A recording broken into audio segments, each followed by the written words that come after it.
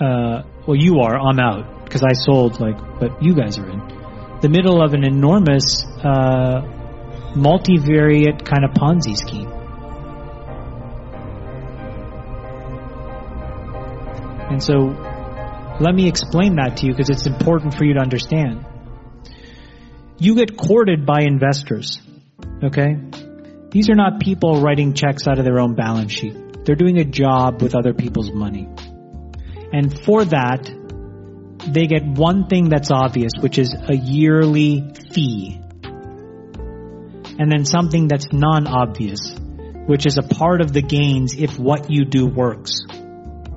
Okay? Right? Everybody understands that? That's how a fund that invests in you works. That fund is getting paid fees every year and then carry at the back end if it works. Okay? They come to you.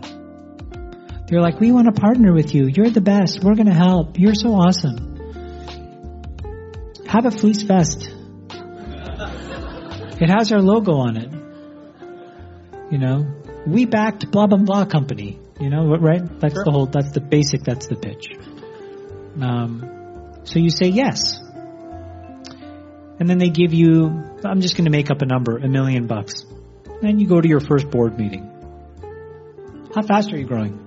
How many of you have had these discussions? How fast are you growing? Okay, grow faster. How many of you have had that discussion? Grow faster. Okay, most of you that raised your hand. Well, it would probably shock you to know that almost 40 cents of every venture dollar right now goes right back into the hands of Google, Facebook, and Amazon. What do you think is happening there? You think that's all profitable growth? No. That's there to fund your superficial growth. Just because the entrepreneur or the VC gives you $1 million and tells you to grow faster, do you have better product market fit in that moment? No. You're doing what you're told to do, which is to take their money and make the company grow, superficially grow. Then what do? They turn around to their buddies and say, look at this thing, it's growing. You should do the B. And then they come into a board meeting, they're like, guys, I think we should raise a B. How many times, I mean, you may not be late enough in that stage, but you've gone through this, Jason. I mean, you went through it with the best of them, Sequoia. No comment. Great firm. Fantastic firm. Great people. Tremendous.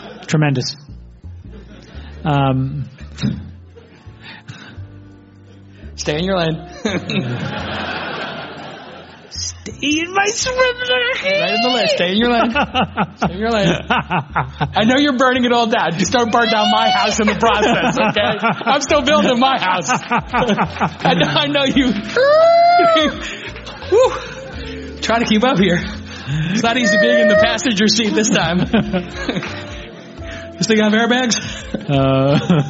Okay, so anyways, so then they're like, hey, you should raise a B. And some different firm, of which they're all buddies, do the B. Mark it up 4 or 5x. Now what's happened? Fund A, their returns look genius. Now it's all on paper, but it looks amazing.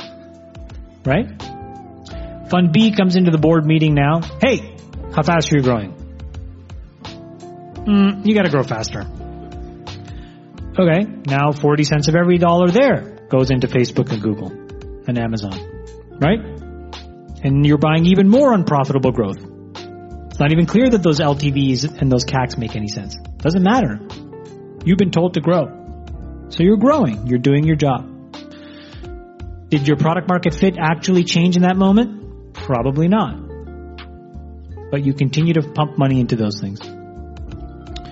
And then the Series B investor says, we should raise a Series C. We're running out of money. Well, of course you are, because 40 cents of every dollar just went back into the hands of Facebook, Google, and Amazon. They introduce it to another buddy. That buddy is like, yeah, this looks great. Boom, fire the money in. Now A has an even better markup. B has a markup. C has a basis and is like, hey, how fast are you growing? Maybe you should grow faster. Okay? Now meanwhile, somewhere between the B and the C round, the guy who runs Fund A is like, I should raise a second fund. I'm pretty good at this. And goes to a bunch of investors and says, look at my IRR. They're amazing. Isn't this amazing? And the investor's like, yeah, this is amazing. Here's more money. And then now he or she goes and finds another batch and starts the process again. And then somewhere between the C and the D, the B guys are like, I'm pretty good at this. This is easier than I should raise a second fund. Maybe I'll make it a slightly bigger fund. I should be doing bigger checks. Raises a B, right? Raises fund 2. Finds fund A's batch of second companies and says, hey, let's work together again. We are good at this together. On and on down the line. This is what's happening now. So when you wake up every day and you read a newsletter and you notice that umpteen companies are getting funded for every single idea, and then that the quantum of dollars are going up, and that all of a sudden you're reading about investors you've never ever heard of. That is what something like this looks like played out in real life. So you have the cream of the crop who will still do a good job, but who now have to raise larger and larger funds. They own less and less of the companies. The returns are not as good. And then you have everybody else who's chasing, and playing this sort of hot potato game, hoping to raise a fund. And then a second fund, and then a third fund. And then the biggest thing happens, which is that whole industry that services you guys, theoretically services you guys, are no longer about your success, because your success is about their carry, and they couldn't give a fuck. They care about fees.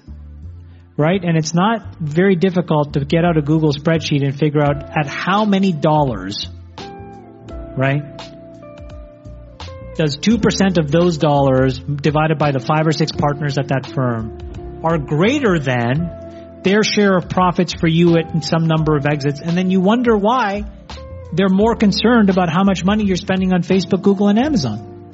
So if somebody builds up 5 or 6 of these $500 million funds, they get to 2, 3, 4 billion. Much less, Jason. Yeah. I mean, if you even have $500 million under management and you're collecting 2% a year, it's $10 million. You know, it's let's just say there's 4 or 5 partners. You're making $1 million a year over 10 years. Think of how much you've made. 10 million. And think of how much the fund has to be. I mean, you look stupid, but you are not stupid. But think of how much money the fund would have to be, you know, net of expenses, net of all of this stuff for you to pay back. It's super complicated math. Yeah. And so my point is, the incentives in this industry are the most out of whack they've ever been. It's a bit of a charade. So my point is, I looked at our portfolio. We have some incredible businesses.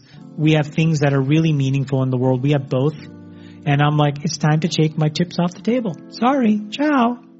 You know? So, and I would rather sit there and wait with an enormous balance sheet of capital, find the really, really good companies that need the money, and then also wait for some of this air to get out of the balloon. Find a point where like the charade gets exposed.